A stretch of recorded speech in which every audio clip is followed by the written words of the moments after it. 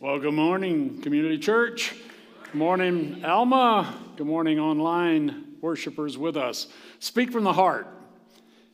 When this concept came up, I found it very exciting because the idea is if the gospel has already been preached and you have one last time to say something, you don't need to share the gospel, it was just done. What would you say? What comes from your heart, the deepest thing from your heart that you would want the people to know? The last time I preached, it was on heaven. Unfortunately, a few weeks ago, I thought that was the last message that I would ever give. And it would have been a good one because then I could go experience everything I had told you about, but God had a different plan. And that plan was for this message, which is on my heart, and it's a message on prayer. That if I had one last thing to say, it would be about prayer. It's not, though, about how to pray. It's not about when to pray. It's not the effect that prayer brings when you're asking for things. None of that. It's a different definition that I've given it for this purpose, and that is prayer is living in a close relationship with your Creator. That's what it is. When God said that He had determined that He would change us into the image of His Son, that happens after that initial gospel has taken place in our lives. And then the transformation begins. The end result is that you and I are walking hand in hand with the Creator of the universe. That we're doing it on a moment-by-moment basis. That's what He desires. So when I'm talking about prayer, I'm talking about being God's beloved, being befriended by God and being bound to Him in an eternal relationship. And the avenue for that is prayer. So stay with me as we walk through this concept, because I think you're going to find there's some changes you need to make in your lives in order to reach the depth of the relationship God wants to have with you. Many times in Scripture we read about Jesus' relationship with His Father, and this one in Luke 5:16. But Jesus often withdrew to lonely places and prayed. Now, it never says in the Bible that Jesus was lonely. It says that He went to a lonely place. Well, why did He pray? What was His purpose in prayer? It's not like our purpose. Now, you and I go to Jesus, go to the Father, go through the power of the Holy Spirit, and we confess sins. And Jesus never confessed a sin. He was tempted in all ways just like we are, but He never sinned. So He didn't have to pray and ask forgiveness for sin. He didn't ask for pardon like you and I do in those days when we do or think the things that we shouldn't or say things that are inappropriate. And we're going to the Father saying, forgive me, pardon me, pardon me. Jesus never had to do that. Jesus didn't have to ask for more of the Holy Spirit to guide Him in His walk, to help Him progress in His understanding of God. He is God. So that wasn't necessary for Him. So why did He pray? What was His purpose in prayer? It was to spend time with the Father. It was that simple. He was alone on this earth if you think about who He is. I mean, just think about it. He is the Creator of the universe. He is the second person of the Trinity, the Son of God. He has been in existence forever. There's never been a time when He was not. And He and the Father and the Holy Spirit, dwelt in unity throughout all of existence. And yet here, out of obedience, he finds himself as a man. He's become a man to live the life of men and women in order to redeem us from ourselves. The life he's living on this earth is diametrically opposed to that which he left in glory. There is no comparison to it. So he is alone on this earth as the God-man while longing for that continued relationship with his Father. How does he communicate his desire to the Father to keep that relationship going? Through prayer.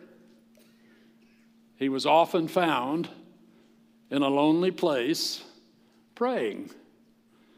The disciples would misplace him and they go try to find him, and they knew where to seek because they knew they would find him praying. He was alone, longing for that relationship. Do you mind being alone? Think about that for a moment. See, I don't mind being alone. It doesn't bother me. There have only been a handful of times in my life where I really felt lonely. That's different from being alone.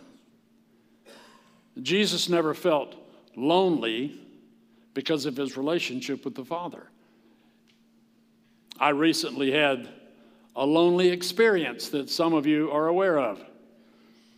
I found myself going through something that I did not understand. I had no idea what was happening the night in my home when I began to shake. I'm not just talking about a little shaking going on. I'm talking about my entire body. I felt like I was freezing to death.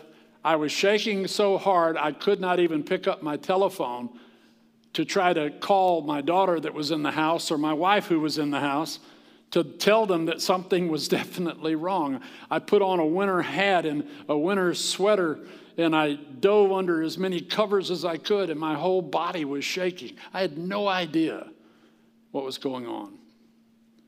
I didn't understand that they were then in the room with me. It didn't register to me.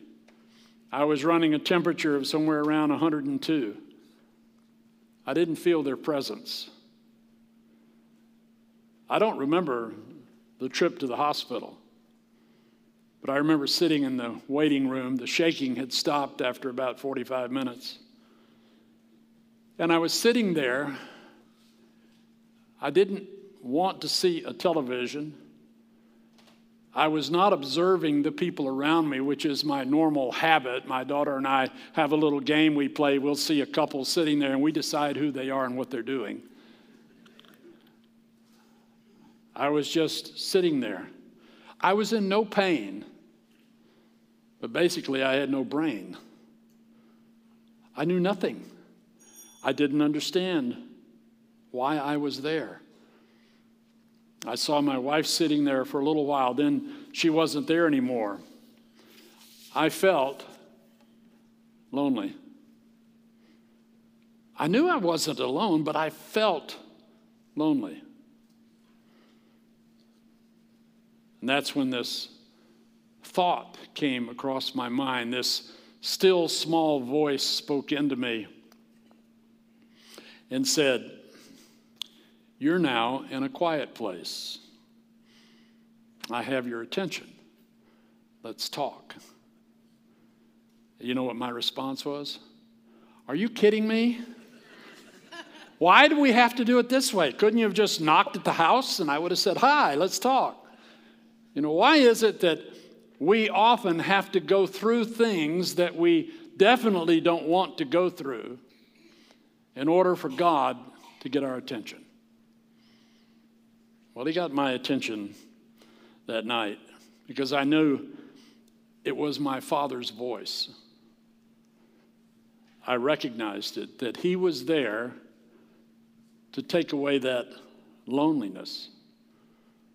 Now, my lips never moved. I never acknowledged. I didn't say anything, but my heart was rejoicing because I knew that in his presence, I now found myself, though I was in a wheelchair and I was very, very sick. I didn't have much to say.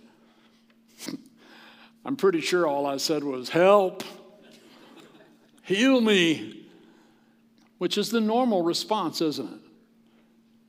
Because that's how we think of our benevolent God, our gracious God.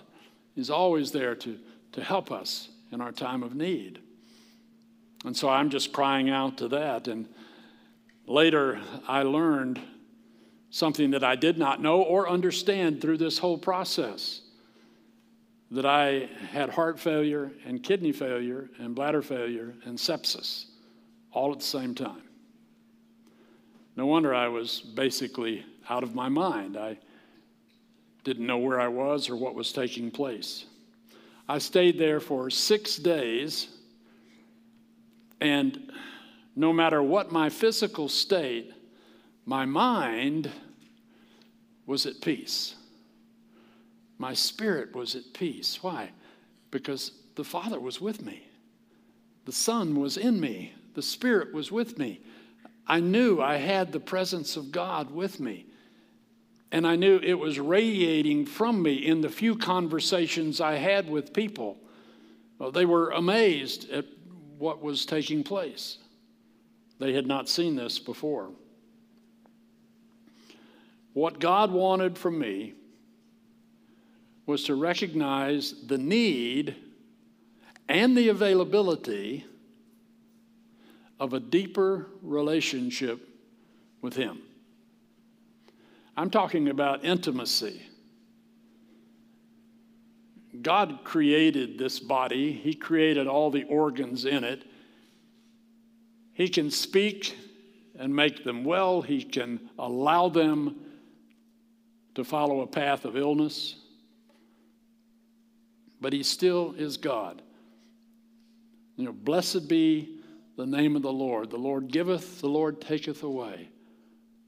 And so I'm there totally at His pleasure because He wants me to have this deeper relationship. And in this process, He related to me, look, you are not a culmination of all the things you've done. That's not who you are. You're not because you've accomplished this or failed in this. That doesn't identify you. That's not your nomenclature. Who you are is you're my beloved. You're my child. And I love you. That's what He says to you today. He doesn't look at you or at me and approve of us based on what we've accomplished, what we have, who we are. He loves us because we're His. We're His children. He sent His own child that He might die for us. What great love has anyone that they would lay down their life for someone? And Jesus laid down His life for us. That's that gospel that Pastor Allen preached. And see, it's still alive today. It's alive in every message preached from the heart. Because it's about Jesus and what He sacrificed for us. That intimacy and relationship with the Father is the joy that He looked forward to returning to. So do you have that kind of an intimate relationship with Him? God says you are beloved. But He takes us beyond that to another level of depth. In the time that Jesus had the disciples together at the Last Supper, He's teaching them, and in John 15, beginning in verse 12, these are the words of the Lord. My command is this: love each other as I have loved you. Greater love has no one than this, to lay down one's life for one's friends. You are my friends if you do what I command. I no longer call you servants, because a servant does not know his master's business. Instead, I have called you friends, for everything that I learned from my Father I've made known to you.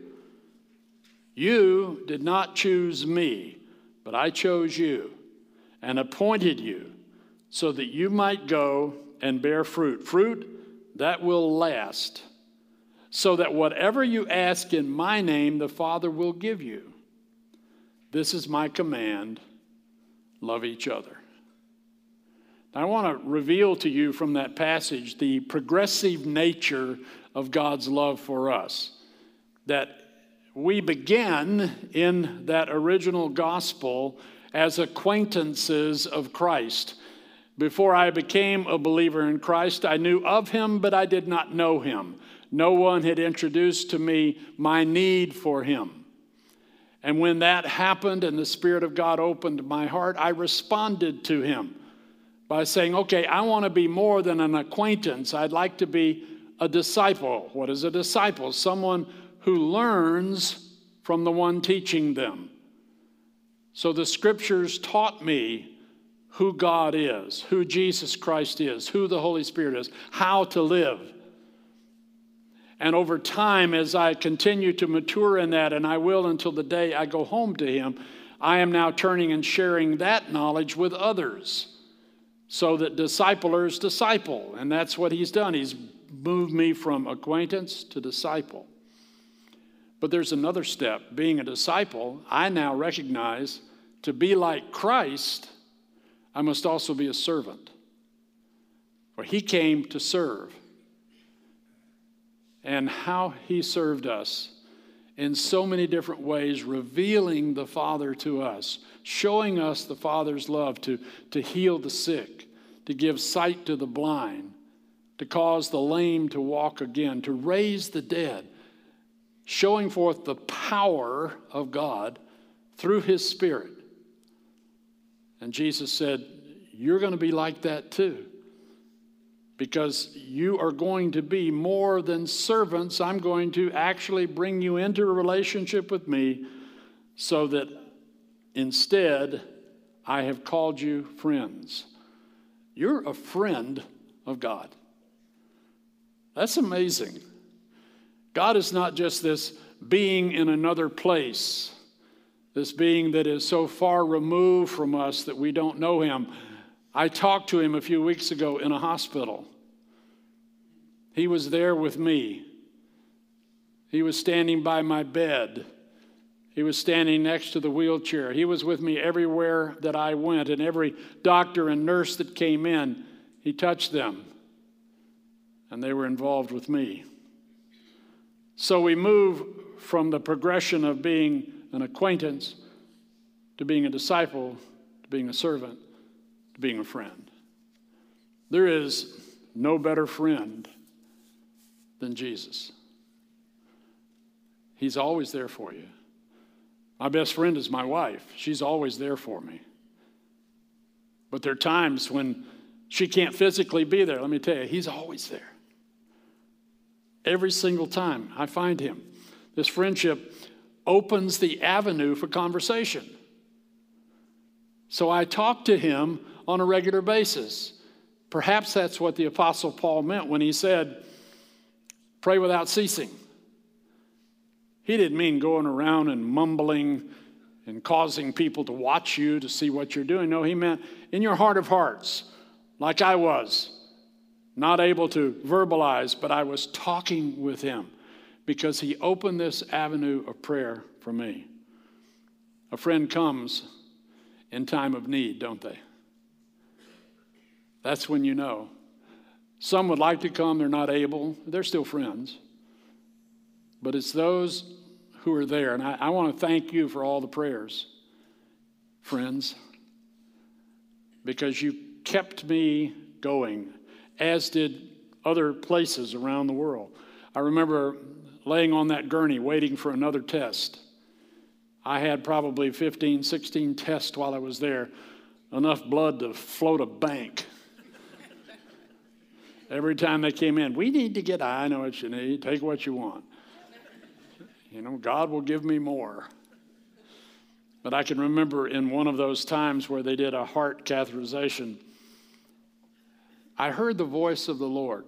He said, everything will be fine. I'm with you. I said, okay, this is great, Lord. And they said, now we're going to give you a little something to make you groggy. I said, that's fine. I won't know the difference. I'm thinking, I'm in the Lord right now. I'm as groggy as you can get. You have no idea how good this feels. And then I see this doctor take out this long wire. And I'm going, you probably shouldn't do that when the patient's still awake, And the next thing I hear is, it's over. And it's over. Okay, do I open my eyes and see where I am, Well, it's not heaven. I'm still here, praise God. But I knew that God was with me. It was as though his voice in my heart and mind was overruling the voices that were in the room. I heard mumbling from them, but I heard clarity from him. Now, that's what I want in a friendship, is I want clarity. I want love. And that's what I get. How do you get it? You spend time together. Isn't that right? Those of you who have friends, you spend time together. I'm talking about time where you can see each other. Time where you can respond to one another in person, live. I'm not talking about technological friends. You can have those if you like, but I'm talking about friends who are in the same place as you. And when you have that kind of friend, maybe you've had this. You can go somewhere with them for a long time without saying a word and you're both comfortable. I can do that with my wife. Maybe it's just because she doesn't want to talk to me, but I don't think so. We have been in places where we were quiet. We were both listening to what God was saying. My good friend Joseph Jennings, who went home to the Lord a few years ago, he and I used to ride around before we go for him to speak, and we would just be silent. But we knew the friendship was solid. I know I can be in the presence of the Lord, and I can speak to him and he'll hear me. Jesus wanted to know the heart of his disciples. So what did he do? He spent 3 years with them, teaching them, walking with them, sleeping in their vicinity, eating with them, challenging them, discipling them, showing them who the Father was through the actions of the Son. He wanted them to really grasp who he was. They didn't grasp it until after he was resurrected and they believed his claim. Then they knew for sure that they had been with God. And the rest of their lives were spent in constant relationship with him. I don't know that we're spending enough time with God. You are beloved by him, and he has befriended you, but are you treating him like your best friend? Continuing in that time that Jesus with the disciples, there's something that we have called the high priestly prayer in John 17, and it's where Jesus talks about bonding us together, Father, Son, and Spirit, and we who are believers in him. Hear the word of God in John 17, beginning verse 20. Jesus is talking to the Father. He says, my prayer is not for them, meaning the disciples, alone. I pray also for those who will believe in me through their message, that all of them may be one, Father, just as you are in me and I am in you. No clearer statement of the Trinity and its unity than right there. The Father and the Son are the same. They are one. May they also be in us, so that the world may believe that you sent me, because there's no other name under heaven or earth where people might be saved than the name of Jesus, the Son of God. I have given them the glory that you gave me, that they may be one as we are one. I in them and you in me. Now follow that logic. The Father is in the Son, and the Son, through his Spirit, is in you and me. So we are unified. We are bonded into a relationship with God the Father. And it's that God seeks for us from the time we're born, that we would be one with him. Let me continue. I in them and you in me, so that they may be brought to complete unity. Then the world will know that you sent me and have loved them even as you loved me. There's no more important message than this gospel of truth, the message of salvation. But salvation means two things. It means being delivered from, and it means being delivered into. Being delivered from, well, from eternal damnation, from hell, from wickedness, from evil, from sin, from ourselves. We have been delivered from all of that, from the wrath of God. And so often that's what we focus upon, is we think, okay, I've been delivered from all of that. I've got a great life, praise God. Well, don't leave out the other half where the bonding takes place, and that is we have been delivered into a relationship with God, into a walk with God that has been determined from before the foundations of the world. You and I were created to walk in a garden with him. That's where we're headed. But I want to know him better than I know myself before I meet him in person. I want to know everything about him that he has revealed to us. And the way I get to know that is by talking to him, because he will tell me about himself. He's told me about himself in Scripture. He tells me about himself through the still small voice of his Holy Spirit. He tells me about himself as you share what he's doing in your life that's different from my life. He's constantly communicating who he is. But it feels at times that there's a brokenness in our relationship, that I'm not as close to him as I should be. It only takes a slight degree off the mark to take you eventually to where you're nowhere near him. You know, maybe that's you. Maybe you've gotten there unintentionally.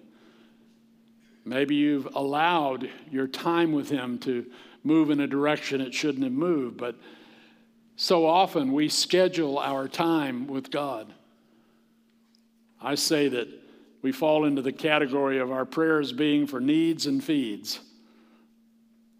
You know, I need this, Lord, so can you help me? Can you give me this, Lord? I'm going here, Lord. Can you make sure it's safe, Lord? Nothing wrong with those. You know, thank you for the food, Lord. You know, bless the Lord for all that is within me. That's how we pray for food. There's nothing wrong with those, but that's not the kind of prayer time God wants. God wants you to find that lonely place. Maybe it's in your car. Maybe it's in the shower. Maybe it's at a restaurant with a cup of coffee. Or maybe it's out back. Maybe it's on a walk. Maybe it's working out. Somewhere, anywhere, where you've dedicated that time to him. But then you don't just say, okay, we're done, Lord. I'm done working out, so we're done working out. Talk to you at supper. That's not how it works. He wants constant communication. He wants you to be there with him, to love him, to trust him, to let him love you back. That's why he said, may they be one as we are one, so that the world may see this. Listen to this. Unity with the triune God lets the world see Jesus through you. The closer you are to him on a consistent basis, the more likely people will see Christ in you, their hope of glory. And they will want to respond to that. Sometimes they don't even know what they're looking at. When we were on vacation this past few weeks, I was returning here, and rather than driving back, I wanted to get back a little earlier. I had a doctor's appointment, so I was going to fly, and I was flying out of Richmond, Virginia. And I got there at about 9:30 in the morning, only to find out that my 11 o'clock flight had been canceled, which we're pretty accustomed to now, right? And so I'm praying, Lord, you know I need to get back. I don't know what route you're going to take me on, but would you give me the joy of the Spirit? Would you let me just be excited that I get to hang out in this airport for however long that will be? So I went up to the desk, and the guy says, well, we've rebooked you. I said, that's great. I said, I really appreciate that. He said, you sit down, we'll be in touch in a few minutes. I said, okay. About an hour goes by. They canceled the one they rebooked me on. Oh, praise God. Praise God. That's all right. I go back up. Well, I'm going to try to get you on the 5 o'clock flight. That's 6 hours from now. Oh, my. Yeah, praise God. That's wonderful. I said, you know what? You guys at this airline do such a wonderful job for me. Every time I fly, you take care of me. I just so appreciate it. I looked at his name tag. I said, Kevin, thanks for the good work you're doing. He said, yeah, have a seat. Looked kind of puzzled. And I sat down. All right, Lord, I'm showing the fruit of the Spirit. I'm being kind and gentle and loving and all of those. How long do I have to stay here? He comes back over. I got you on the 5 o'clock flight, but I couldn't get you the same seat that you had, that comfort, economy comfort. He said, so you're in the rows with the normal people, but I got you an aisle. I said, well, that's great, Kevin. Thank you so much. I knew you'd take care of me. Now, I wasn't being disingenuous. I was really thankful. I knew I'd have a flight to get home. The guy who was waiting for me at the Detroit airport wasn't as thankful as I was because he's been there for 5 hours. And then Kevin comes back over. By the way, for your trouble, I've added 10,000 miles to your account. I said, thank you so much. Thank you. And he left. I went, thank you, Jesus. 10,000 miles. That's good, God. You're a good God. I was a good God before I gave you 10,000 miles.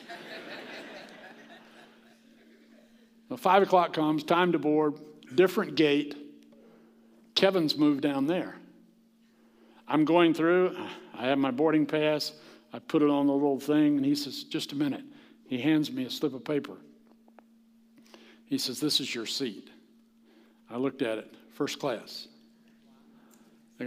Okay, God. Here's what he said to me. I didn't do this for you. He said, but when you live in the fruit of the Spirit yields fruit. Kevin will never forget your attitude. And I said, well, I'll never forget the niceness of Kevin doing this for me. And I had a comfortable ride back. But I stayed in prayer the whole time in seriousness throughout that day. Because there I was, alone.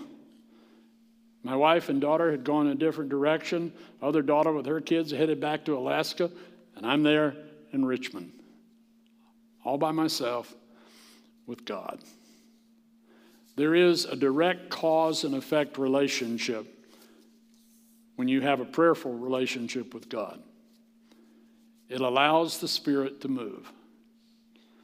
I believe God did what he did not because of who I am and not because I had any deserving nature to receive 10,000 miles on a first-class pass.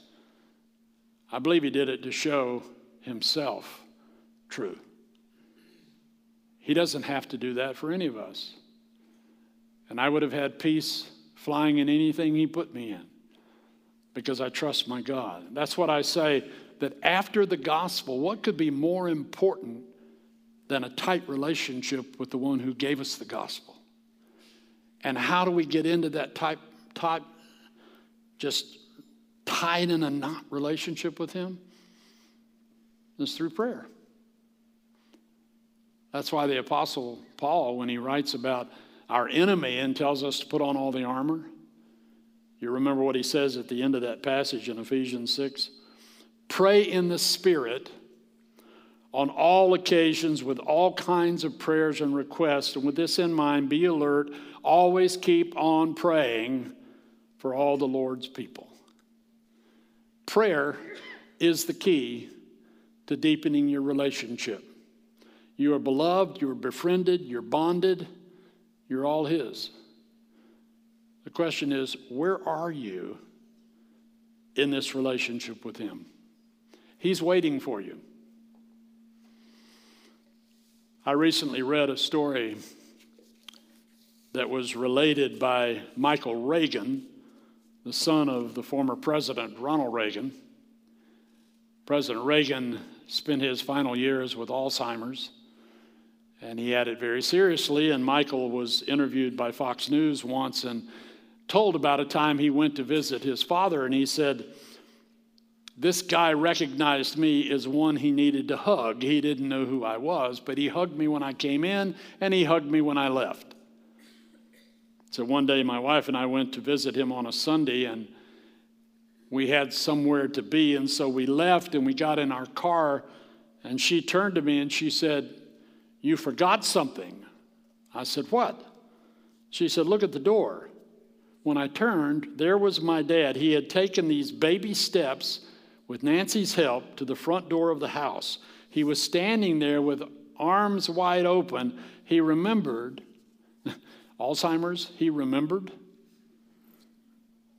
that I had forgotten to hug him goodbye. So I ran to the steps and fell into his arms.